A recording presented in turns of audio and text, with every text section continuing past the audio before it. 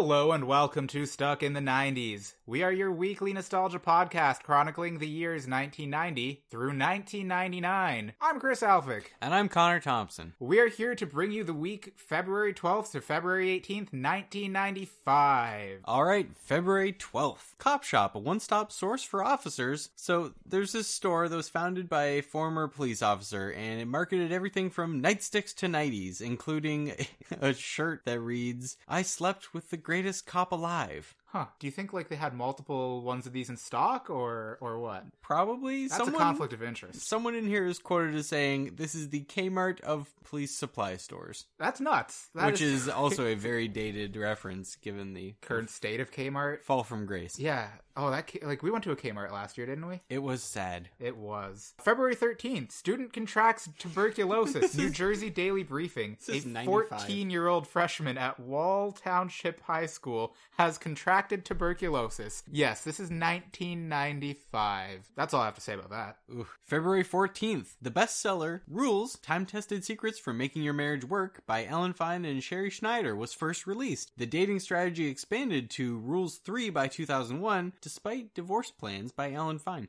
That doesn't sound like good advice. Do as I say, not as I do. February 15th, hacker Kevin Mitnick is arrested by the FBI and charged with penetrating some of the United States' most secure computer systems. Secure is in brackets. Was that in the original article? Yes. All right. By brackets, I mean parentheses. Yeah, Kevin Mitnick, he was one hell of a hacker. He did some pretty cool shit, I guess. I mean, illegal, dangerous shit. He eventually served a couple years in jail, and now he's a consultant for Fortune 500 companies. Oh yeah, that's how you do it. Yeah. You start Black Hat, then you switch teams. Yeah. Well, I mean, you prove that you can break into anything and then be like, all right, I can do this. Now we build the locks. Just like Spock in that one Star Trek movie. He built the prison cell. He built the prison cell. In other news from February 15th, the population of the People's Republic of China hit 1.2 billion. That's crazy. And in lighter news, NBC's Today Show did a 4-part series on the internet and computers. Al Gore was featured in part 1 as founder of the internet. As founder of the internet, yeah. The one who created the internet. Sorry, Tim Berners-Lee. Big shout out to Al Gore. Thank you. Now, this might be a segue. Nerd thing to other nerd thing. Better. February 16th, Magic card game has Spell of Success. Despite fantasy overtones, it stresses thinking and strategy. See, I just played Pokemon, which was made by the same company back in the day. Mm-hmm.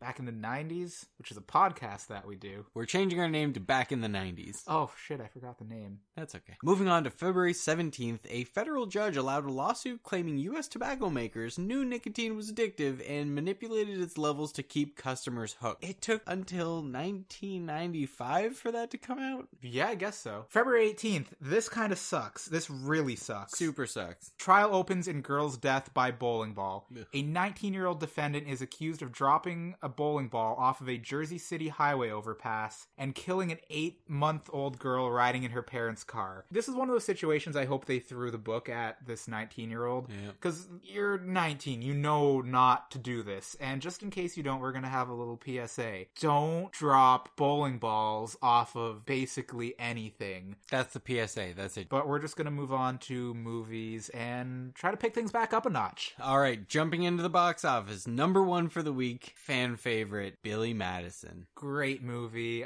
Movie about education and learning and penguins. And all that good stuff. Moving down the list, we have The Quick and the Dead. Ooh, number 5, Dumb and Dumber. Another peak Jim Carrey movie. That's cool. Highlander 3 is at number 10. Pulp Fiction nice. at 13. Pulp Fiction. That's a good one. Yeah. Street Fighter, which begs the age-old question, what exactly is a Street Fighter? And closing it out, The Shawshank Redemption, which I think is one of Morgan Freeman's best movies. Yeah, so movies this week. Some pretty decent ones, but a lot of stuff just filler. I don't even know half of these. Speaking of filler, moving into the Billboard Top 100, this is actually the worst week of music of all time. Yeah, it is. We're going to mention like 2.5 songs here. Let's just read one. We'll read 1 to 6 just to get them over with. All right.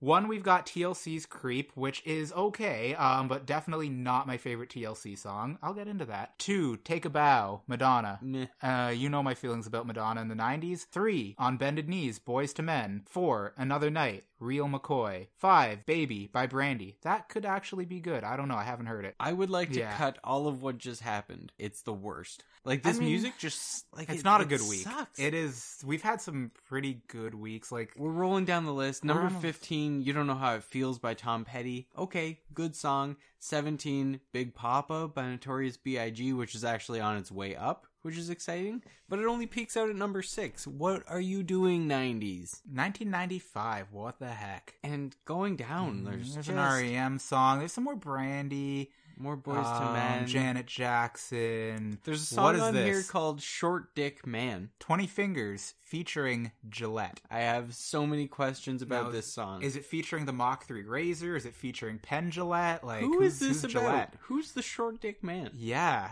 Okay. Oh, Turn the Beat Around. Is that what I think it is? Yes. Yeah, there we go. Everlasting Love.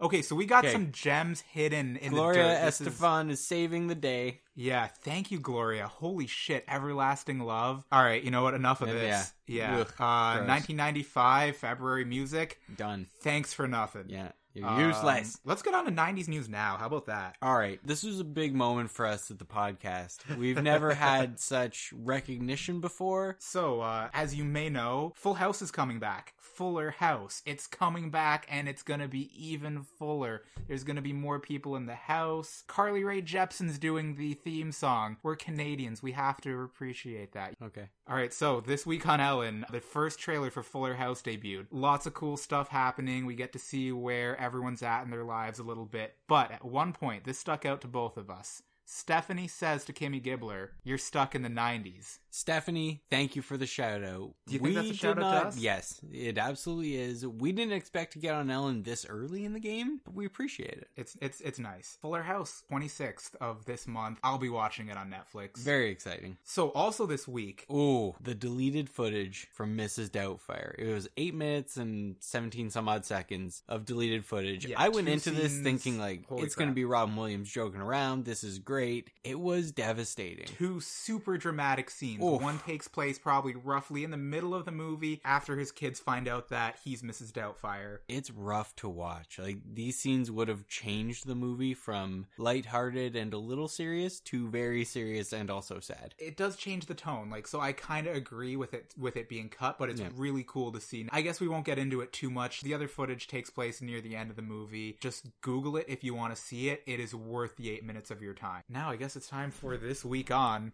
So every week we pick an episode of Seinfeld, Friends, or The Simpsons that aired this week, and we'll tell you about it. We're going to read you the plot. Newsflash, still Seinfeld. It is. Seinfeld is on fire yet again with a great episode. Season 6, episode 17, The Kiss Hello. Kramer tries to create a utopian society when he puts up pictures of all the residents of his and Jerry's building. Whenever Kramer tries to create something, that pretty much means it's going to be a good episode. So everyone in the apartment, when the episode opens, like, no one really talks to each other. No one holds the door and no one cares. Kramer decides to do something about it. He puts up all the pictures. Everyone's name underneath. Everyone's names are on there. So everyone can say hello to each other. People are chatting. People are holding doors. Jerry does not kissing like this. Hello. Yeah, obviously kissing hello. The little, like, the Italian, like, two-cheek thing. Jerry's not a fan. Jerry is antisocial. He's all business. He wants to come and go, and that's it. Yeah. So eventually he just has enough. He has a confrontation with someone, says, "No more kiss hellos, no more kiss hellos." He loses his mind. He loses it, and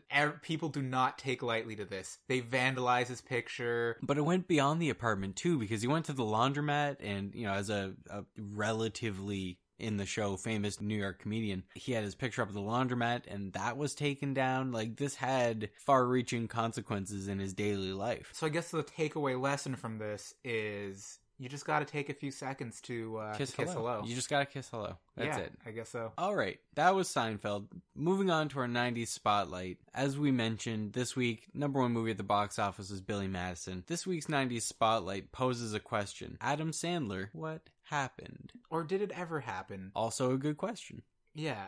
Adam Sandler, you had some amazing movies in the 90s. Some of our favorites growing up, and probably some of your favorites growing up too. We're talking Billy Madison, Happy Gilmore, Waterboy, The Wedding Singer, Little Nicky. Yeah, those are the big ones. Yeah, those are the big ones that really defined Adam Sandler in the 90s and just drove him to superstardom. And then we've got the shit that we've got these days, like Jack and Jill, Grown Ups 2, Grown Ups 1. Some of those other ones that I can't even think to name. Yeah, 51st Dates. He's done like 3 movies with Drew Barrymore now. He's straight up said, I'm just cashing a paycheck at this point. Which, I mean, you gotta kind of respect that. But, I mean, you can make... If someone's giving you, like, $50 million, you can make a half-decent movie out of it. You're not even trying, Adam. So, I guess that's the question. What happened to Adam Sandler? And to that point, did we do this to ourselves? Are you saying we created the monster that is Adam Sandler by blindly throwing our money at him? No, I'm saying that he was always a monster, but we enjoyed the dick and fart jokes more because we were 12, and we just don't have the same appreciation now that we're 27. So do you think we just grew up? Yes. That poses a really good question. Was Adam Sandler ever actually funny? Now, what we need for this is someone who has never seen an Adam Sandler movie. Doesn't exist. I have the next best thing, a list of his movies with adjusted earnings for inflation. I was expecting that this movie would basically go in chronological order with the older movies Billy being Madison, on top. Happy Gilmore. Right? Yeah. Moving down the list. Number 1, we have The Waterboy with an adjusted gross of almost $300 million. This makes sense. Makes my heart warm. Big Daddy sits at number 2 right up there as well. But then it seems like it goes off the track, because coming in right after that is The Longest Yard, then Anger Management, Mr. Deeds, Click, Grown Ups 2, 51st Dates. Hotel Transylvania 2's in there, which is apparently a very good kids movie. I haven't seen it. But like, if you look at these top 10, there are only 2 in there that I would consider classics. I mean, The Waterboy makes sense at number 1 because that's when he would have been propelled into stardom. You know, it took Billy Madison, it took Happy Gilmore to kind of get him there before people realized this isn't just some dude who used to be on SNL. This is a funny guy. High quality H2O. Water sucks. It really, really sucks. It was such a good I didn't movie. drink water until I was in my 20s because of that. But looking at this list makes me think that maybe we had it wrong. Maybe his old movies weren't his best movies because they clearly, financially, weren't his most appreciated works. Yeah, but again, I think that's really just... It took time for him to get noticed. I don't know. I think Adam Sandler in the 90s was a pretty big deal. Yeah, but as a movie star, see, movies were different in the 90s. You had movie theaters that had 2 or 3 cinemas. Not a lot of the megaplexes we have today with 10 plus theaters. So people had to pick and choose their movies. That's a fair point. I guess that's going to be stuff we're going to delve into as time goes on. Smaller movie theaters, just the dynamic of how TV was viewed versus movies. Because TV was seen as such a lesser medium back in the 90s compared to now, where, if anything, with shows like Breaking Bad and Fargo and Game of Thrones and House of Cards, TV is being seen as almost a superior medium to movies, which you've got sequels and remakes and just various trash like Jack and Jill and Grown Ups 2. So it was just a different time, I guess. And so Adam Sandler either used to suck or sucks now or has sucked the whole time. And I guess that's the question we pose to you viewers. Where do you weigh in on this? Where and when did Adam Sandler suck? Where in the timeline did he suck? And where did he touch you? I think that's enough of that. Yeah. All right, let's move on to our sponsor. So every week we like to use our imagination, stretch our imaginations, and pretend this is a podcast where people actually pay us money. They don't. They really don't. So this week we're going to throw a little shout out, a little sponsor to overly violent children's games. Oh, very exciting. Let me tell you about the most violent game I played as a kid. We had a variant on Wall Ball, which I'm sure many of you have fond or not fond memories of. Very creative names. Our variant involved a Super Ball. So the kid throwing the ball would stand on the blacktop and bounce it against the wall. At my elementary school, at the back of the school, we were on a little bit of a hill, and all the other kids would stand on the hill. And as the ball flew over our heads, everyone would chase it from that grassy hill down to the field, and we would tackle each other to get to the ball. And then once someone got the ball, that wasn't enough. You couldn't just get the ball and pick it up and game over. You had to run back up to the blacktop where kids would be trying to tackle you all the way up. I don't know if anyone got a concussion. I don't know how many lives were ruined. Broken bones, scarring for life. It was serious. It was a violent game. Yeah, at my school, we had wall ball, which basically the motivation for playing this game was to not get pelted by a tennis ball. Or to pelt someone with a tennis ball. Yeah, I guess exact some revenge.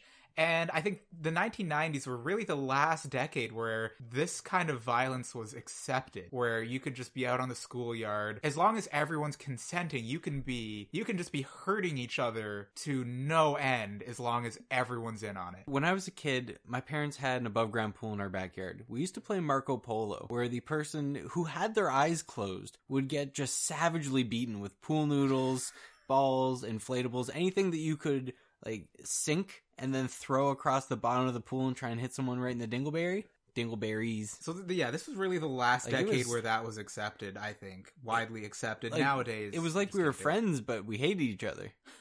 But that was part of the fun. Yeah, I don't think we have anything else to add to that. Thank you to overly violent children's games for scarring us for life. But physically actually scarring us. Physically and mentally. Yeah. Oh, before we wrap things up, a quick shout out to listener and friend of the show, Beth G from Detroit, who shot us an email, and one of her questions in that email was, what is your email? So for those of you out there who want to check out our website and all of our stuff, 90s is 90s. So if you're emailing us, it's stuck in the 90s using the number 90. Obviously, you can find us Stuck in the 90s on Facebook. You're listening to this podcast, so you got that far. Well done. Yeah, look at the podcast name and add @gmail.podcast@gmail.com. Anyway, shout out to Beth for pointing that out. Thank you. And thanks for discovering the email. I mean, yes. I guess you had to... We got a record-setting 2 emails last week. All right, and while Connor said that, I snuck over and got out the Game of Life wheel because, again, we forgot. Yeah, we're not good at this.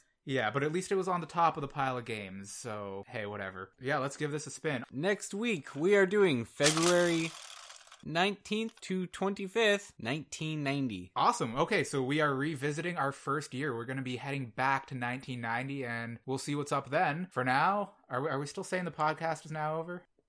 The podcast has ended now. God. All right, see you guys.